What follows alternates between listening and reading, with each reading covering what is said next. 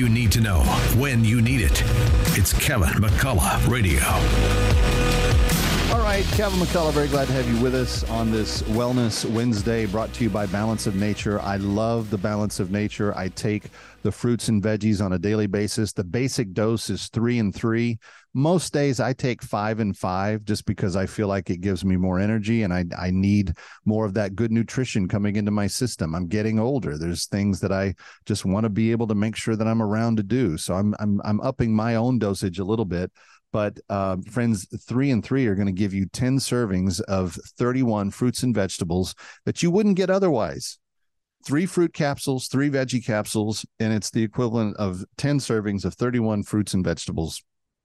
10 plates of salad with all of those fruits and vegetables in it is basically what that is. You're going to want it, and you're going to want to try it now because you're going to get 25% off. They're going to give you a free travel kit of travel size versions when you go. In addition to the regular order, you're going to get free shipping and you're going to get a free health coach. 4 things that you're going to get in this first order just because you ordered now. 800-246-8751, 800-246-8751. Go and give it a try. I'm so proud that they sponsor Wellness Wednesday, and I'm so grateful to have Dr. Howard back with us fresh again. And we've got some good visits with him coming up as well. All right. Something that I didn't know about, and it kind of struck me as odd. Today, Senator Rand Paul from Kentucky confirmed that the former director of the National Institute of Allergy and Infectious Diseases, Dr. Anthony Fauci, is still receiving government-funded security detail despite his retirement.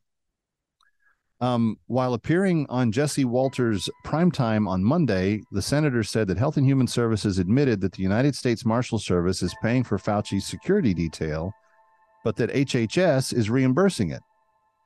Paul said he is unsure why Fauci is receiving such services if he is retired. Fauci announced his retirement in August of 2022, stepped down from his NIAID position as President Biden's chief medical advisor at the end of the year. And after months of rumors, Jesse Walters, Primetime, cracked the case, filed a FOIA, and can now reveal that taxpayers are funding Fauci's security detail. The U.S. Marshals are taking him around in limousines and giving him round-the-clock security. And Dr. Rand Paul said the government lied to him about it, and he's asking if Dr. Fauci still gets legal representation because he might very well need it. I don't know how I feel about it. Well, actually, I do know how I feel about that. If he's retired and he is no longer in the employment of the United States government, there's no longer a need for him to have publicly funded security detail. Now, I would suggest that Dr. Fauci buy a gun, take some self-defense lessons, maybe go get a black belt in Taekwondo, maybe hire his own security detail if that's what he needs.